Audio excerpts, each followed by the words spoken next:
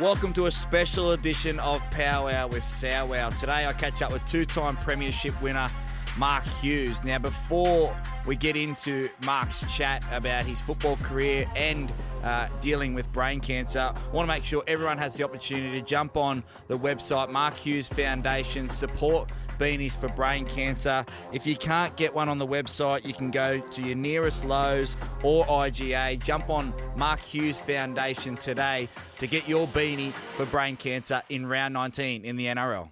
Mark Hughes, two-time premiership winner. Thanks for coming on Powwow with Sowwow. Let's get straight into it. Take me back to your first game in 1997, a losing effort against the Gold Coast Chargers, but you scored a try. Yeah, Sal, it was a good way to start. Obviously we got beat, but I remember it was a rainy night up in Gold Coast, midway through 97, and back in them days you'd play reserve grade and then you'd sit on the bench. And you'd be one of, 6 or 8 blokes sitting there in the queue hoping to get a run. And it was a rainy night, and Gold Coast weren't very fancy at all. And they came out, and we were going pretty well in first grade. And they put on about 18 or 24 points on us pretty quickly. And anyway, Robbie Davis, the fullback, went down, and they told me to get up. And before I knew it, I was out there playing in the rain, and we were behind by about 20. Anyway, as it turns out, I did quite well, scored a try. We got beat, but I was just, couldn't believe that, I'd got a run in with the big boys. It was amazing. Well, later on that year, you must have went all right, because later on that year, you play in a grand final victory over Manly. We've seen, as fans, we've seen that moment so many times where Joey goes short side, Albert scores the try, but what was that like? It was your first year in first grade. I couldn't imagine playing in a grand final in my first year. What was that like for you? It was a bit surreal, mate. I found myself on the bus the day before the grand final in Newcastle, and there was a whole car park full of people to see us off. And, it was about my 15th, I think, appearance in first grade, and there I was. About to play in the biggest game in Newcastle's history. And we're very lucky because in that team we had we had these senior players like Tony Butterfield and Paul Harrigan, Mark Glanville. Then we had this tier of players that were in their mid-20s that were sort of peaking at the time. Blokes like Matthew Johns, Adam Muir, Andrew Johns, Robbie Davis. It was a really good mix. And then there was guys like myself.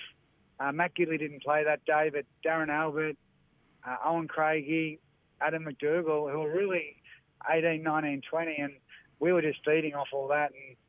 And, it was surreal to be, I was playing park football at 18, to then be playing in a grand final at 20, it just was pinching myself. So, it was amazing.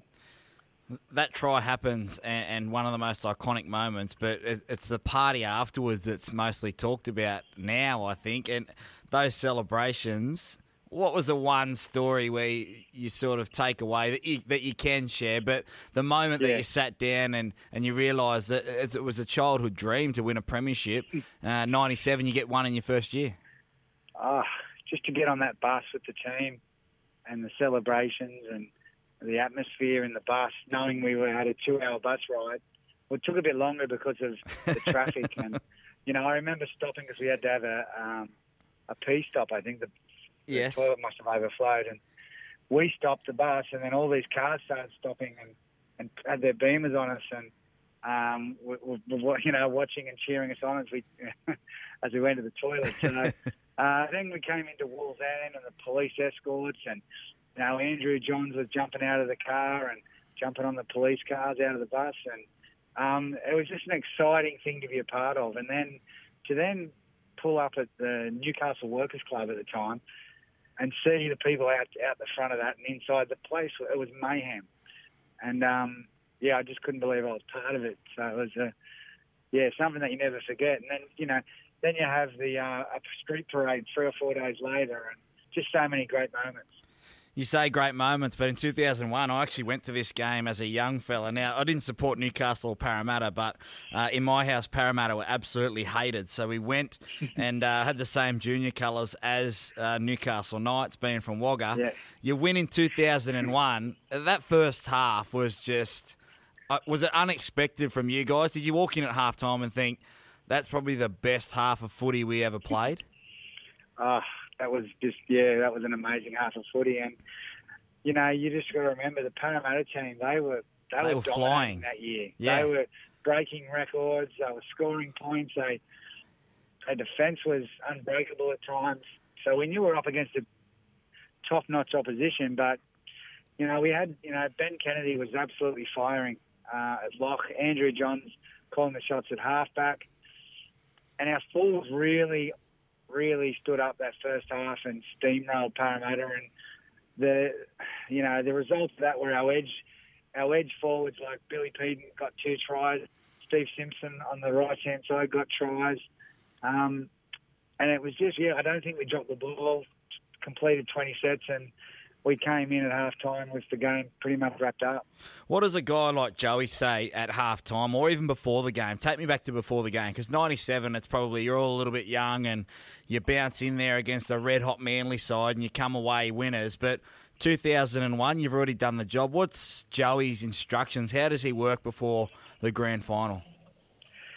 Well, the bigger the games were, the more Joey would rise. And you just see him at training and the way he conducted himself, he would be on. And I think Ben Kennedy was the same. He was a big match player, and both of them pair were buzzing. They were really buzzing in the lead-up. And Joey, such a great football brain, he's like a coach. And he would map out what we need to do. We must complete our first 5 sets. We can't drop the ball, just simple little things. And you just knew that if you could do your job, when you had a champion like that calling the shots, you're more than likely going to get the job done, and that's certainly what happened. So you jump out to that massive lead at half-time. I've been in those sheds and those moments where your mind starts to wander if you don't concentrate. How do you come out that first set? Do you remember the first set after half-time?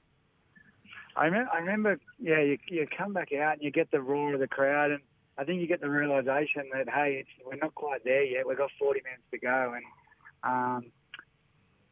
Parramatta, to their credit, clawed their way back into the game. But yes. Kamana Tahu scored a try off a kick, which sort of probably finished them off. We probably could have done a better job in the second half, but we also were playing against quality opposition. And, you can say that you're focused and all this, but I could imagine maybe we did slip a little bit in that second half. Well, you realise how hard you've worked to get back. Well, for you, Mark, to get back to that moment of winning another premiership, and you start to think this is it. Again, I'm going to reach the mountain at the top. You played 161 games. I get all my stats from Malcolm Middleton, so if they're wrong, I can blame him. But 161 games for Newcastle, wing, centre, and fullback. Now you played on the wing in '97. Centre in 2001, and you play fullback for New South Wales in 2001. What was your best position in your opinion? Yeah, look, I think centre, Sowwow, and I actually wore the wing jersey in the '97, but I actually played centre. Right. So there was a bit of so I did play in the centre. Yeah, I didn't have the raw speed for a winger. So I found that my timing and my game was suited to playing centre. But in saying that, I had some really good times at fullback. And I think my versatility really saved me a lot early in my career because, there were so many wonderful players in the outside backs there at the Knights when I came in that it was to my advantage to be able to slot into different positions to keep myself in first grade. Now, you played fullback for New South Wales. Take me back to the moment where it's 1-1 and the great Wayne Bennett calls the other great half at the time, Alfie Langer back. What was the talk first when you first hear it in New South Wales camp? What was the talk straight away? Yeah, we were all hearing the reports, and you're sort of thinking, even if he comes back, he's been playing in England. Wasn't even sure if he was setting the world on fire in England. And we were feeling good about ourselves because we had a convincing win in Sydney in Game 2.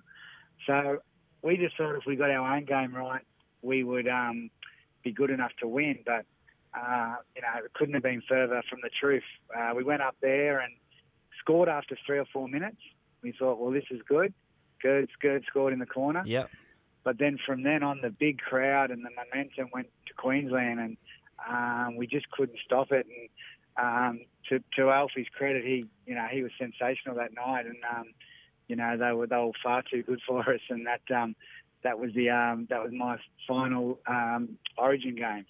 Yeah, and I know the feeling. You get so close and you lose the series 2-1, and correct me if I'm wrong, but you probably get the feeling that, well, we lose 2-1, I might get a shot next year knowing that we were close, but it never ends up happening. And then you unfortunately missed out on the Kangaroos team in 2001. Did you see yourself as one of the elite players to be good enough to make that team, or do you think you're a bit unlucky, or did you think that there was guys that were probably ahead of you? Yeah, probably so. I'd never really looked at myself as the elite of the competition. I just saw myself as a curry boy doing his best for the Knights, going out and representing the town every week. I just loved that, and I never really saw myself in that top tier of players. And when I got a taste of it, I loved it, and I was proud of what I achieved there. But no, I never really was disappointed that I didn't get in any sides. I think I achieved way more than I thought I ever would, so I'm very blessed and grateful for that. Now, you spoke about the Curry Bulldogs there. You won a grand final in 1995. Describe to people, Hughes, because you win a grand final out in the bush. It's different, isn't it? Yeah, look, it was an unbelievable thing being a Curry boy and to play in a grand final for your home team. To play a grand final for your home team at Curry, I was ball boy for Curry. I grew up just loving my local footy, and there were some really good players running around, mate. I had in my team Ewan McGrady. Yes. Who played for the Bulldogs. He was playing for Canterbury. He was playing for Rothman's medal winner. Sure was, mate, and what a player. And I was 18, and I was light, and I was playing against men.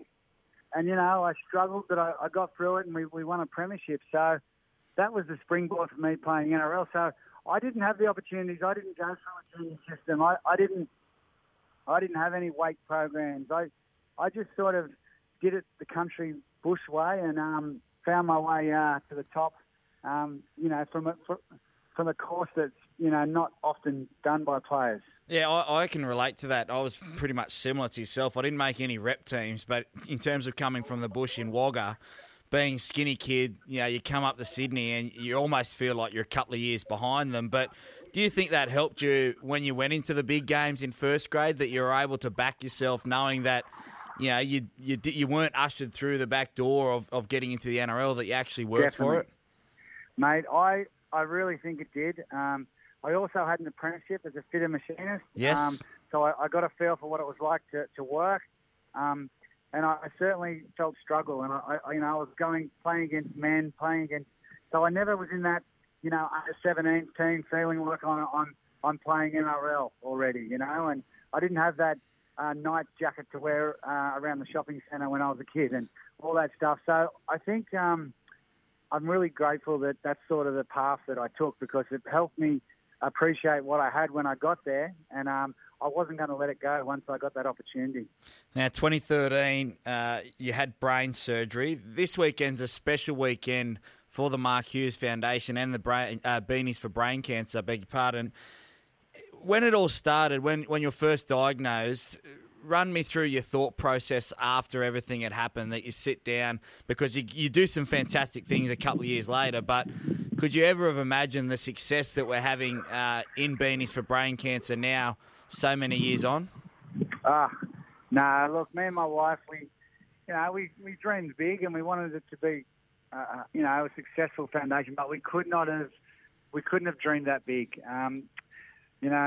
Once the NRL got on board with us, and that's a lot of thanks to the Callender family, Matt Callender, who passed away. He was Channel 9 executive, and he helped put it all together. And once that's happened, this is our third NRL Beanie round, and we're just kicking so many goals, all because of this. And it's a weekend where maybe the 2 points aren't quite as important. I agree. Maybe people are thinking more about others and putting a beanie on, and it's just so awesome to see everyone come together for a common cause, whether it's the referees, whether it's the coaches, the players, the supporters. It's just, for me, it's really humbling, and at times I don't really know where to look. Yeah, I think you're right. Having been involved in a couple of them now in retirement, you have the chance to look back and go to the ground, commentators, players, fans, and you look at everyone. And I think you're right, Mark. I think that for one round, we forget about the importance of 2 points. And you look around, there's beanies everywhere. I've got mine for this week. Where do you take it to now? Are you trying to raise $3 million this year? Are you hoping that you'll get past that this year? Yeah, we're hoping to get around that, mate. I'm just very grateful. That's a target we've set, but I'm just so grateful that we've got this opportunity. And where we take it from here, we have a scientific committee who they steer where all our funding and money goes. So they'll have a big meeting after this round, and we're going to be going to researchers that are going to be innovative and have got big ideas, just like us, because the answer for brain cancer may come just in something with some innovation or something a bit left field. And we're going to examine all those options. And we've got a loaded gun now. We've got a loaded NRL gun that we just didn't have. And with these funds, brain cancer hasn't changed in 30 years. So we're out to change that. And with the NRL's help, we feel like something special will happen. Can you talk to me about your recovery, Hughesy? Because I know that a lot of your former players were involved with helping you come down to scans that you have to get every 3 or 4 months, is it? So yeah. Can you tell the people a little bit about that and who helps you now? Or is someone driving? Yeah. You're in the car now, so is someone driving you down now? Yeah, well, it's funny you say that. I've got Big Paul Chief Harrigan driving me now. So he's come down to Sydney with me, and he's our ambassador, and he's helping with radio interviews and media. He'll be on Fox tonight, so he'll take a bit of workload. And that's how lucky am I to have such great support from former teammates. And Sowwow, as you know, you play sport and you achieve things and that, but at the end of the day, I think it's the mateship and the contacts that you get out of the game that's probably the most special. And when I was going through treatments, I had to go to Central Coast 33 times for radiation. I would have friends and family driving me down, and I can drive now though, so I don't need that anymore. But I certainly am grateful for the support, and especially a lot of my former rugby league teammates. Yeah, you spoke about Paul Harrigan. Now I've got here, you went and did Kokoda Trail. It was Chief's idea. How far? Because I've done the Kokoda track and I know how hard it is. How far into the walk did Chief turn around and say, maybe we shouldn't have done this? Well, I'll tell you something. What else we did? We went to the place called Boona over there, yes, in Papua New Guinea. Yep. And we got on our mountain bikes and we rode 120 kilometres, right, on our bikes through the streets.